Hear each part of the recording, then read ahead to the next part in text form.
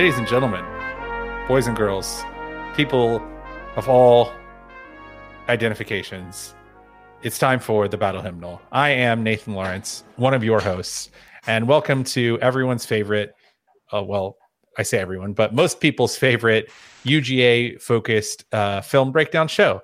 I am joined today by my intrepid co-host, first our producer and analyst, Josh Hancher at dog_stats. Say hello, Josh. Good evening, good dogs. Good evening and go dogs to you. And also by Graham, Graham Coffee of Dog Sports fame. Say hello, Graham. Hello. So we are here today to break down the latest. No. You're here to take your victory lap. Just don't do the, come on. Get there. We'll get there. All right. We're here to break down the Mississippi State versus Georgia game. That breakdown will consist of approximately 20% play analysis and 80% Graham and I just spiking the ball, Rob Gronkowski style. We were correct. Yeah, I'm wrong a lot. Like most of the time about most things, I'm wrong. So I was very right. We were very right about this, and we were not just right about what was going to happen. We were right about how it was going to happen. And look, we're going to probably get like the next 8 things we predict incorrect. So let us have this. Let us have this one because we're going to get a lot of them really wrong. So just let us have this moment. So I mean, I predicted us to beat Florida. Yeah, you were over your skis on that one a little bit, as we like to say. I mean, right? I thought we were going to beat South Carolina last year, so you're really not going to get any worse than that. So there's a lot to talk about, some good, some bad. I think there's no reason to bury the lead here or pretend that there's anything other than one story of the hour, which is JT Daniels. So, Graham and I we said on our JT Daniels preview show that we thought that he was going to be good. We thought that he was talented. We thought we hadn't seen this much talent in under center for Georgia in maybe several years. It's one game, but I would say that he validated what we said. So what I think we're going to look at tonight is not just like what he did, but the specifics of what JT Daniels did against Mississippi State that we think is good news for the future, and also that we think fits in with what we had said previously. So Graham, do you want to just let's just get right into this. Let's cue some plays. You want to give us a play to cue? Yeah. Let's check out clip 6 to George Pickens. Yeah, this is a great play. And this is not like, the home run ball. But I think it shows an understanding of the offense and an ability to really excel in a read-based offense, particularly. So we have what looks like an RPO here, and Daniels is going to motion Zeus to his hip. He sees the blitz, pulls it, and just hits Pickens. He also sees that Pickens has a huge amount of cushion, and I think that's been a huge frustration for us on this show, and I'm sure a lot of Georgia fans this year, is just that George Pickens, when healthy, has been open a lot, and we haven't been getting the ball to him. And if a guy is going to back up to a 8-yard cushion on 1st and 10 before the ball is even snapped and then backpedal out off the snap, then you have to take advantage of that. And I had a buddy that texted me in the first quarter, maybe early second quarter of the game, and was like, we should throw to Pickens until they cover it, and then we should throw to someone else. And basically that's what we did. We threw to Pickens until they covered it, and then we threw to Jermaine Burton when they started shading defenders towards Pickens. So a lot to like there. What did you see, Nathan? I mean, a couple of things. One, it's not a very hard play action. Part of that is because it's kind of a high snap. But I do think that this is an RPO, and I think it's actually a side adjustment from Pickens to go into the curl there, or that sort of in-breaking route, because you can see that when he does it, that you can see that Pickens is actually looking in all the way up to the snap as the A-gap blitz is coming in. And that to me looks like just good option route work. We kind of have talked about the 2-man game in our pre-production quite a bit, where it's just, you see something, and if both guys see something and you can deliver the ball, you can have success. And I mean, Georgia, there's no secret to it that, Georgia didn't run the ball well, but a lot of that was because of stuff like that. If there aren't a lot of offenses that run the ball well in the face of 8-man fronts and double A gaps and stunts and pinches. There just aren't. I mean, it's not going to happen. We have 9 guys in the box, and that's how you beat run blitzes, right? That's how you beat interior blitzes, is side adjustments. And again, not to like spike the ball even more, but like this was what we said is the advantage of the Todd Monken offense, right? When it's working, you have an answer. You throw the ball to where they aren't, and you put the ball where they aren't. Throw it, pass it, whatever, shovel pit. It doesn't matter. The ball goes to where there aren't people. And I think one of the things we saw was that this is like when you have. I'm going to use a strained basketball analogy. Like Georgia has had a lot of point guards that are pretty good at distributing the ball, but Georgia has not had anybody that can also score 30, right? Or hit free throws. Or hit free throws, or just like we can't go. Do not feed me Georgia basketball. I will go to a dark. Well, I mean, like not even Georgia basketball, but like we have a lot. We have had a lot of good distributors, right? And what we saw from JT yesterday was that I say that like I know what we saw from the quarterback position at Georgia yesterday was not just distribution, but like. Understanding the game and making plays happen that could not be happened with replacement level quarterback play. Yes, right? absolutely. And that was happening in kind of all facets of the game. All right, 26. You want to do 26? Yeah, can we do 26? Yeah, that's actually the one I wanted to do. Do you want Graham? I'll break this down, and then Graham, if you want to go. This is just the first. This is the first touchdown to Burton. Think about this play. It's just. I mean, he throws to the right spot over the guy's head, and on its face, it's not the most impressive throw of the night from him, but it's just a completion to an open receiver where the ball came out on time, right? And that was sort of one of the themes of the night was timing and vision from him. He saw that Burton was just going to run by the guy, and you can see he 42 or the linebacker doesn't really pick him up, so it's Burton against a safety, but there's 2 guys in the zone with the safety, and he sees that the safety picks. You can see the safety picks Pickens on the outside, and he just throws it over their heads to Burton. And it was one of those things where this is a really good example of a play where at that moment, if we run it one more time here, at the moment that Burton runs through that zone, and I think it's 40 passes him off.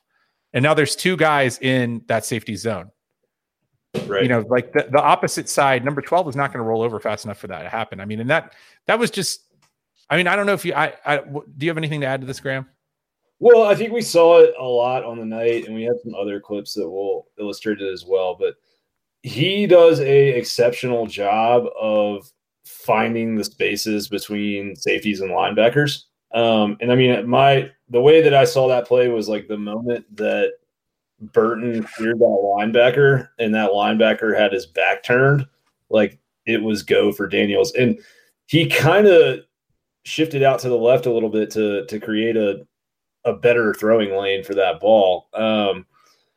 In general, we saw a lot of that though. Like he's not a particularly mobile running threat, but he moves really, really well in the pocket. And especially for a guy coming off a knee surgery, playing his first game in like 14 or 15 months, he has exceptional footwork, and he's always keeping his eyes downfield. And I think on that play, it was just a really good job by him of waiting for Burton to clear that linebacker that was kind of sitting there in that cover 2 zone. And then the other receivers on the route kind of occupied the safeties enough to create that hole in the end zone. But I liked where like he threw that ball kind of up high and let Burton go get it.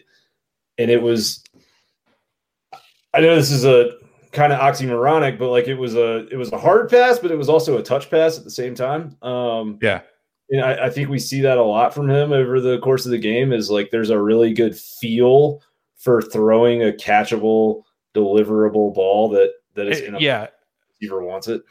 Yeah, if you look at the arc, like the variety of launch angles that he did were pretty impressive. What's our next one we have here?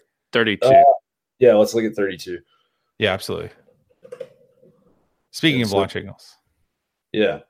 So this is just a quick little catch to Karras on third and 6, I believe it was. But what I want you to watch here with Daniels is watch his head at the snap. He comes all the way over from the left. I'm pretty sure whatever receiver was at the top was his primary target on that play, and he works through his progressions really, really quick. And Jackson also does a really good job of just sitting down when he found space. And I thought that was the other really encouraging part about this. Like, we're all going to rave about JT Daniels, and rightfully so. But the fact that, because he's looking up top at Pickens here, and then he comes over and looks at the slot receiver. And he has a 10-yard cushion. Safety was playing him off 8 yards. He totally took advantage of this cushion. He found the guy that was going to get it, be the most wide open, right? But the other part about it is that, like, he sat and waited, and he also, like, he probably recognized that before the snap, but he had enough eye discipline to keep his head over on the other side of the field and keep that. You can see him over here at the top of the screen. It's kind of hard on this replay, but yeah, he's looking left, turns, bam, and finds him. Just it's awesome. I was watching this game at 100 miles an hour because I was working last night. But this is one of those plays I said, even watching cutting up tape, I was like, that was exciting to see. That play. The other exciting part about that play to me too was that we had Darnell Washington lined up on the outside as the X receiver, which I think also just stresses defenses and puts defenders into conflict, because no DB, number 13 there for Mississippi State, Washington has about 7 inches on him. And so automatically a good safety is going to look at that, and he's going to want to shade over to the side and give him some help. So it just creates more space for more guys, which I think we've talked about, almost ad nauseum at this point. Todd Monken is really good at creating those spaces. Absolutely. Well, let's hit another one. There's no reason to stop. Let's what's our next sequence here? 46. Do you want to take this one? Oh gosh. Yeah, this sure. Yeah. Both of our favorite plays from the night. Yeah.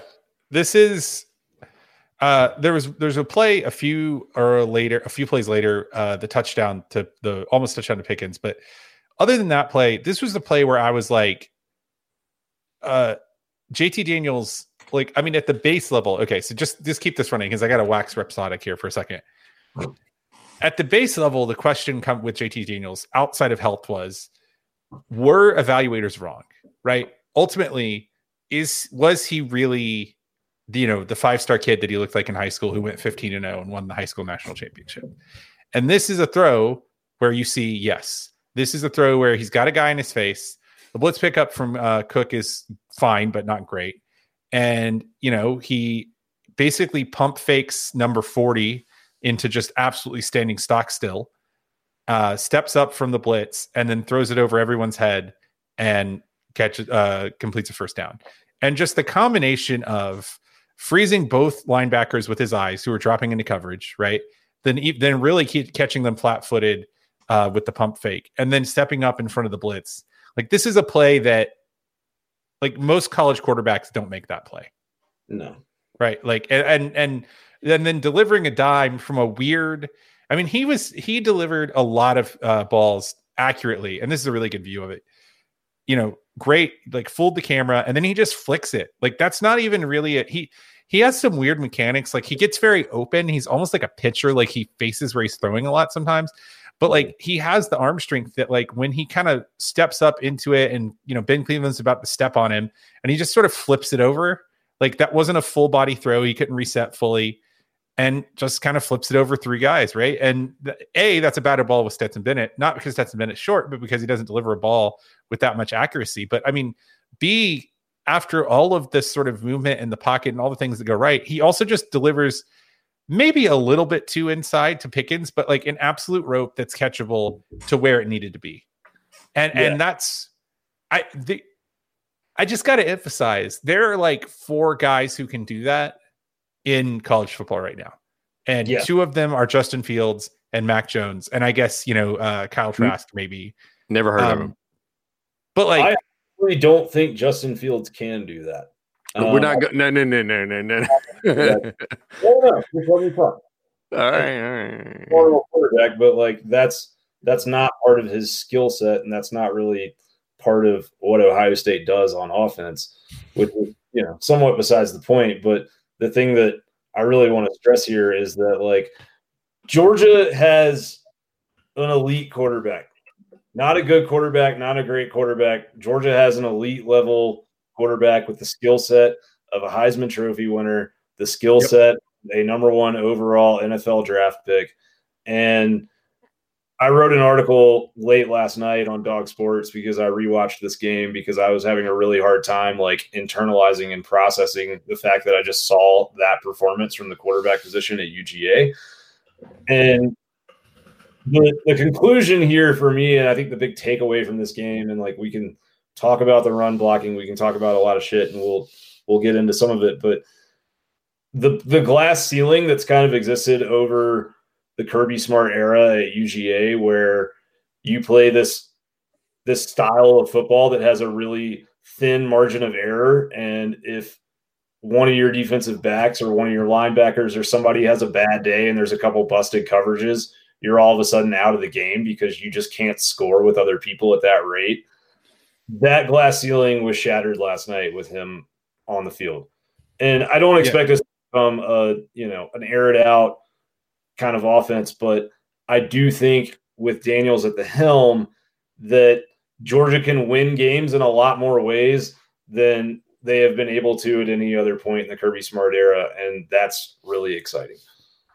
Right, well, I mean, and we're about to watch this last touchdown, and I want to throw a stat at you that this is from Richard Johnson on Twitter, one of the few Florida fans that I'll follow.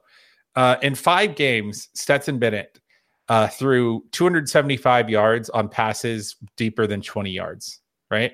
Last night, JT Daniels threw for 232 yards on passes of deeper than 20 yards.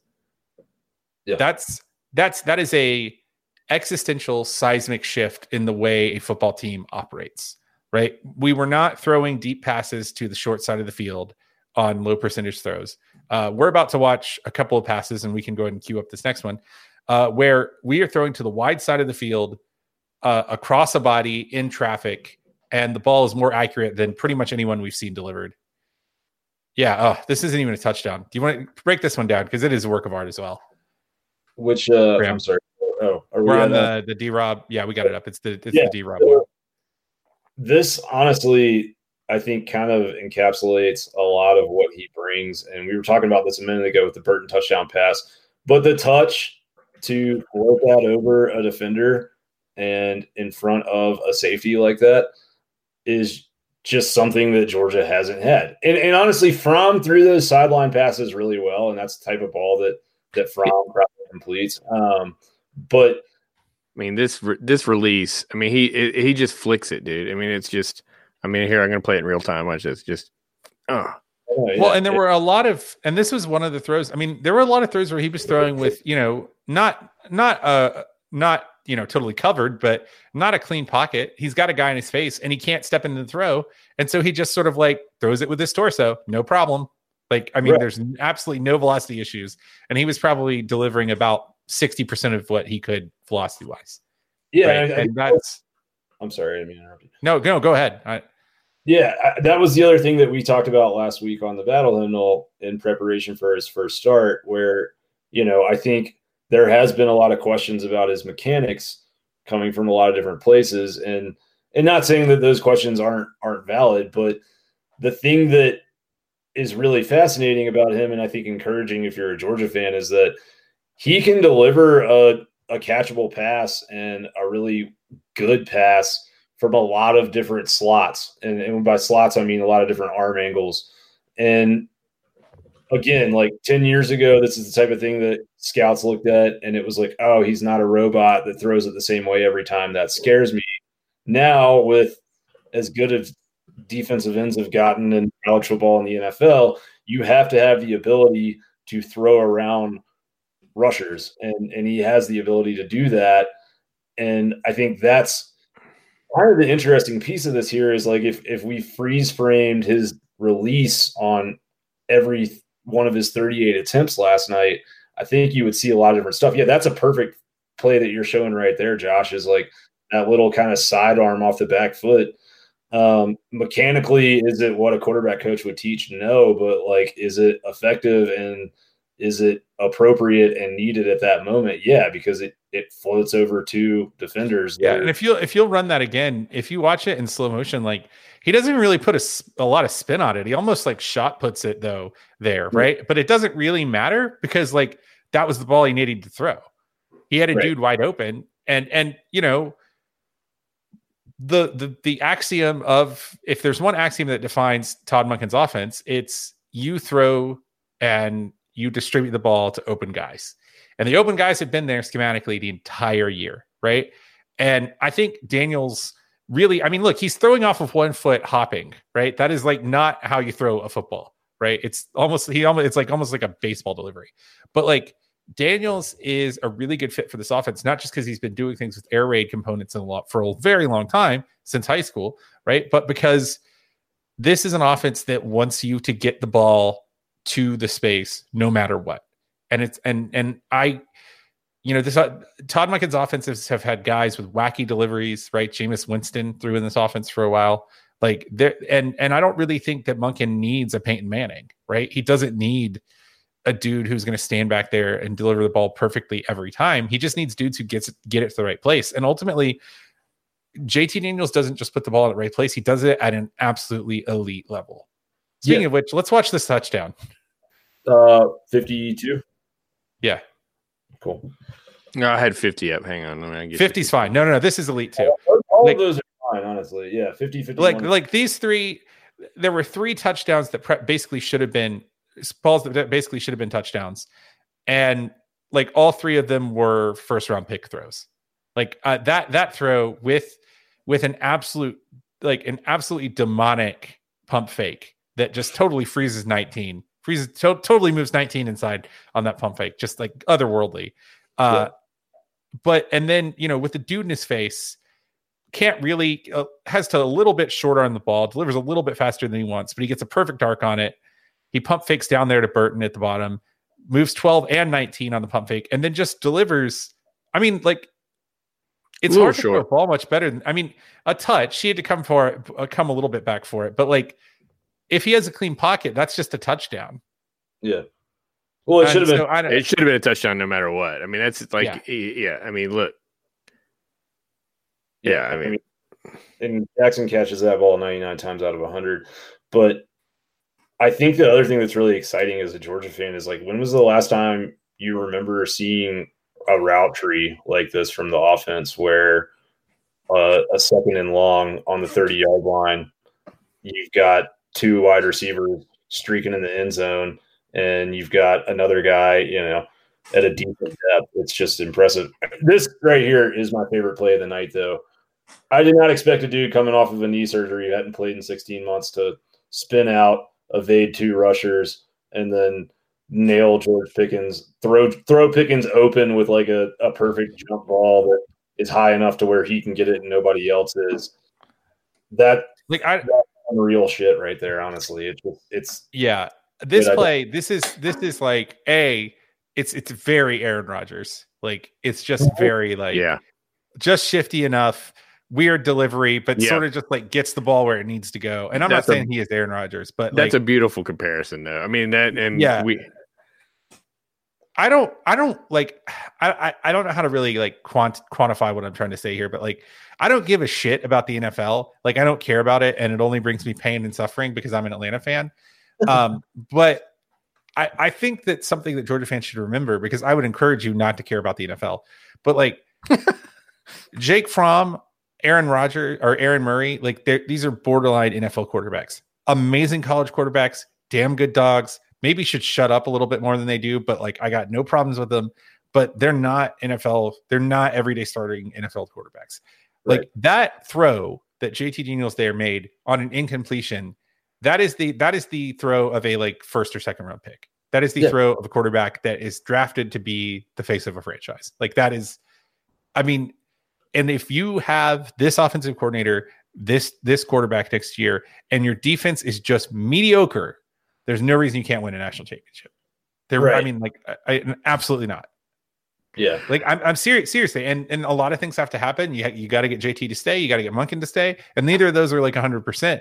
But if that happens, I mean, if you project this team forward with 3 more games under his belt, JT Neal's 3 more games, a full off season, spring, whatever, like there's no reason that team can't go blow for blow with Clemson.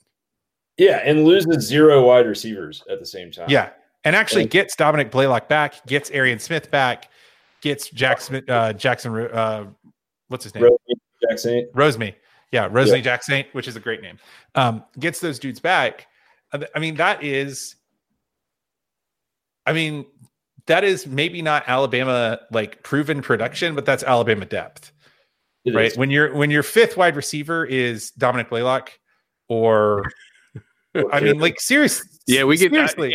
I really want to see some actual 10 personnel. I mean, Arian Smith. 10 personnel with Washington as a tight end is sick. All right, let's do. Arian Smith was a legit track star, and he might not get snaps next year. All right, let's do 52 because this is the end of the game, end of the plays we're gonna do, but it's worth going out on. We have one more clip after this. Sorry, but okay, no problem. Well, here's 52. Okay, like, look. I don't know how to be more clear. Like, Georgia doesn't win this game without JT Daniels.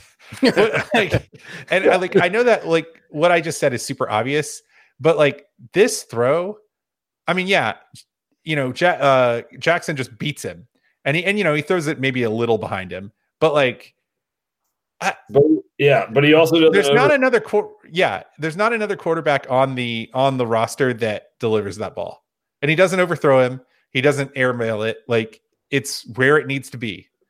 And I don't know. I don't have much else. Like, the takeaway from this throw for me is that, like, in his press conference last night, before he ever sat down and watched any film or anything like that, a reporter asked him about this play, and he was just like, yeah, they were in cover 0, and I saw that, and I knew that we were going to score. He was like, I knew they were going to blitz me on 3rd and long because we had 3rd and 20, and they were going to try and get in there and make me panic and get the ball out. And I knew if I could stand in there and let our guy clear, that we were a touchdown. So that's what we did. And I'm actually weeping. Yeah, but to see that after throwing 2 passes that should have been touchdowns earlier in the drive, and then having a holding penalty that backs you up to 3rd and 20. And he talked about that in the press conference too. He was like, I try not to get too high on the good moments or too low on the bad moments, and just like think about the next play. That's some alpha dog, like swashbuckling Doc Holliday type shit that he is bringing to this team. It is. It's just like he is a guy that everyone on that team is going to follow. And I will say, like, mechanically, you can kind of see in this shot right here, like, he's sort of falling off. Like, he almost like baseball pitching. Yeah. I don't think that he has bad mechanics. I wonder if, 3 months more without knee trouble, if that maybe he like delivers that a little bit more cleanly and he just walks into it. I think because you could see his hip just really flat, like flashes around, like, and he sort of almost like the whole right side of his body flips forward, which I'm sure is something they're going to address. And it's not like, I mean, that's not like a negative thing or whatever. It's just like, well, I think he's only going to get better, is what I'm saying. I agree. And I mean, I think a lot of that also is when you have a receiver that open, right? Yeah. You hesitate and you don't want to overthrow him. The last clip I do want to look at, because I think this actually shows some really good mechanics from him, is clip number 21, which is the long pass to Burton down the sideline that set us up on a 2-minute drive at the end of the half. But like, this ball is put into a basket, and if you watch how he drives off the back foot here, like, that's perfect. And with dudes around him, like dudes like all around him, really doesn't have a lot of like a lot of room to operate at all. But yeah, really drives off of it. Yeah. So I mean, that I think is like what you want to see on those deep balls, is that drive off the back foot. And it kind of feels like to me, like on that pass, he had to do it because somehow he put that ball in there against a cover 3 look. So, I mean, they had 3 high safeties and he somehow finds a window on the sideline. So it's like you got to have some more zip on that. But I think, well, I mean, he throws it into a space the size of like a telephone book, right? Like, right. I mean, like, and so I think he's not going to drive off that knee unless he has to. But it looks like when he has to, he definitely can do it. Yeah. I think too, and we maybe talk about the defense briefly, but the last thing I do want to point out is not just JT Daniels, but I think the JT Daniels to Jermaine Burton connection is really, to me, it's kind of symbolic of Georgia evolving the offense because, you know, like we said, JT Daniels, his delivery is a little bit weird. He's a little bit of a gunslinger. Like he's way closer to being Patrick Mahomes than he is to being Peyton Manning. I'm not saying he's either of those guys, but if he's way closer to Mahomes than he is on the. I think Aaron Rodgers is spot on, dude. Yeah, I mean he's not a traditional like dude in the pocket delivers a perfect ball quarterback. That's not what he does.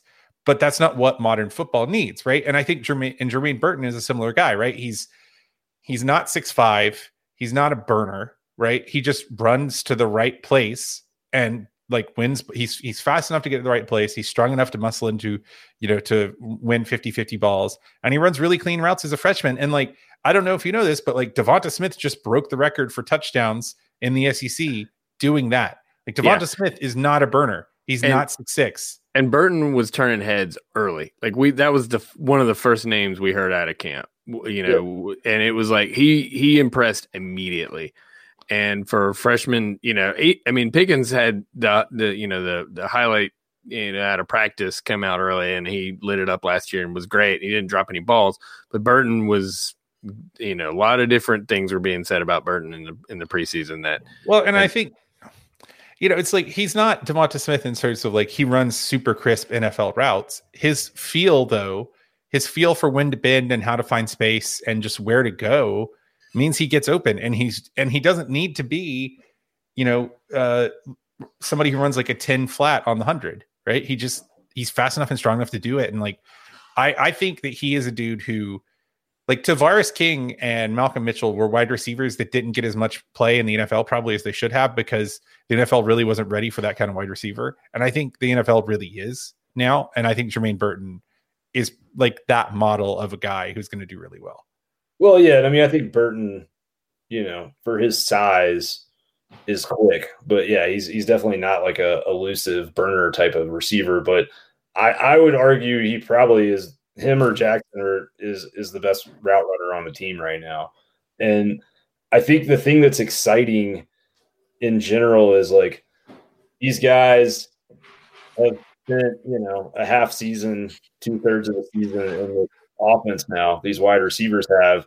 And the reads that they're making on coverage are night and day compared to where they were in game 1 and game 2 in terms of wide receivers stopping when they're supposed to stop, going when they're supposed to go, and seeing what the quarterback is seeing at the same time. And like the fact that we don't lose anybody out of that wide receiving core and there's already this chemistry, especially between Pickens, Burton, and Daniels in his first start is really exciting. And I mean, like if you told me Georgia's going to lose or Georgia's going to run for 8 yards, I would probably say, well, Georgia's going to lose. But if you also told me Georgia's going to get the ball to George Pickens 8 times and Jermaine Burton 8 times, I might be like, well, they might win then.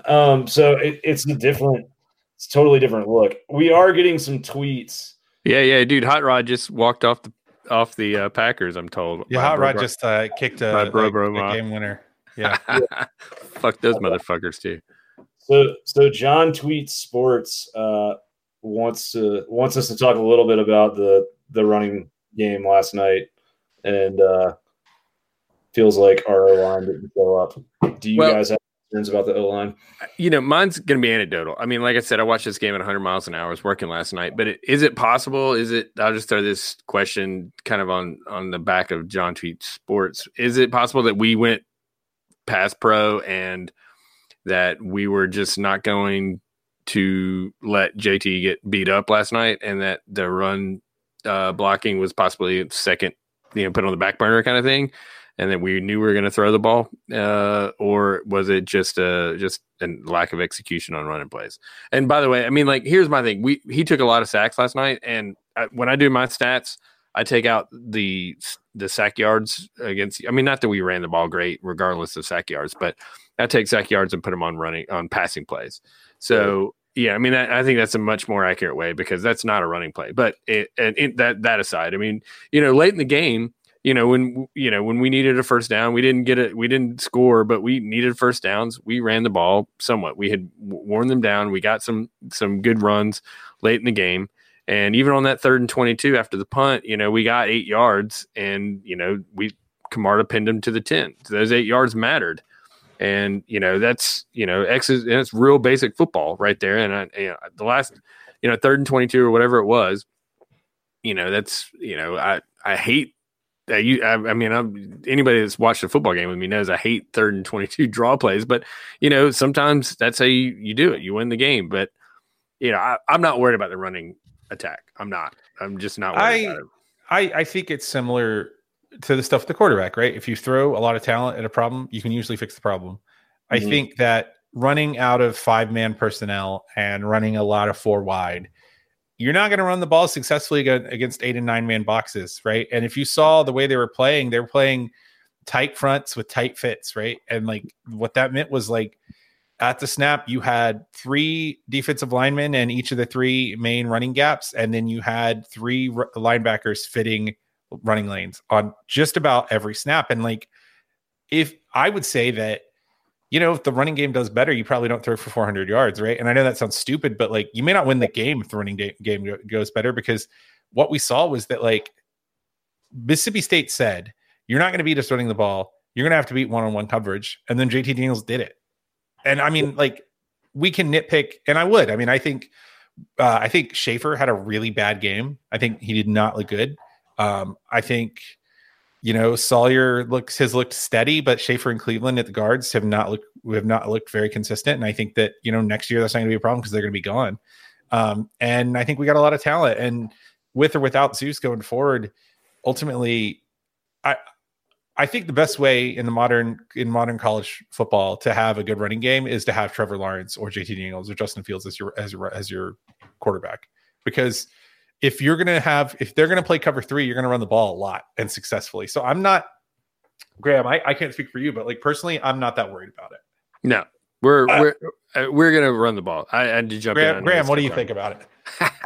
I'm not worried about it in the long term. I thought it was a disappointing performance from this offensive line, but I do think some context is important. Like, Mississippi State has been so bad that everyone just is like, oh, well, they suck and Georgia should push them off the ball in all aspects of the game. But like, their defense has been very, very good this year. They have a top 10 defense nationally.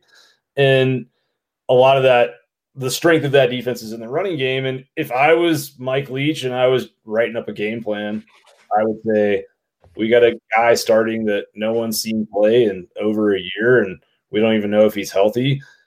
We're going to make him beat us. And that's what they did. And they loaded up 8 and 9-man boxes, but there were some busts in the run blocking that like just should never happen. Like, there was a few times where Trey Hill basically had a guy like come across either shoulder of him.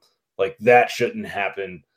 And I think that they'll get that fixed, but in general, it's like, I look at Georgia football, it's like, we're RBU, right? Like, we are going to run the ball, and the O-line is maybe not in the beginning of the season, but like by the end of the year, the O-line is almost always a strength of a Georgia football team. And as you guys both said, we've recruited the position exceptionally well. So I think it's fine in the long run. And also, I highly doubt you'll see South Carolina come out next week and load up the box with 8 or 9 guys, because JT Daniels has proven that if you do that, you're going to get punished for it.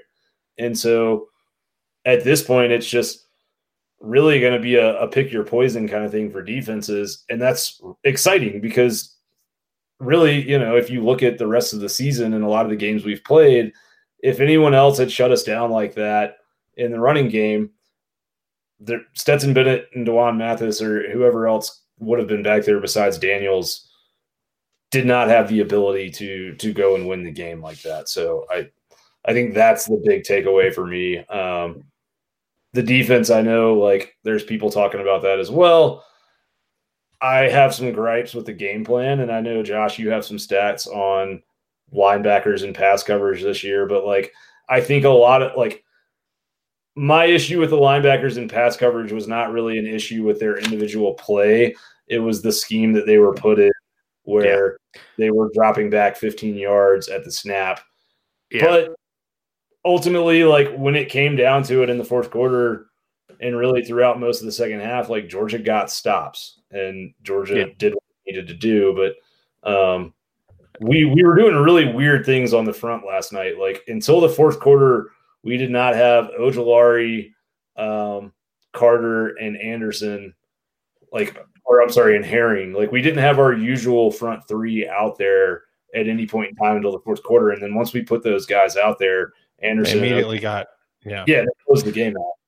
All right, let's do it. We're running long, but let's do it. I mean, I got time on my hands finally, so maybe we'll just do some like a real short breakdown on some of the defensive stuff later on this week if you're up for that, Graham. Yeah, totally. Yeah, let's do that.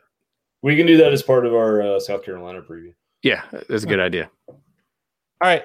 Well, ladies and gentlemen, this has been the Battle Hymnal. I am Nathan J. Lawrence, co-proprietor and host of the Chapel Bell Curve, the podcast version of what you're watching right now. You can find what we just talked about if you want it in an auditory fashion for some reason at the Chapel Bell Curve on any podcast platform of your choice. I was joined today by Josh Hancher at dog_scats on Twitter, our stats aficionado and producer extraordinaire, and by Graham Coffey, who at Dog Out West on Twitter and Dog Out West on Dog Sports. He wrote some really good stuff this weekend, and you should go check it out. We will catch you in a few days for our USC preview, and hopefully we will not catch you in Columbia on the Saturday after Thanksgiving because that sounds awful. But until then, go Dogs. Go Dogs. Heisman. That's not.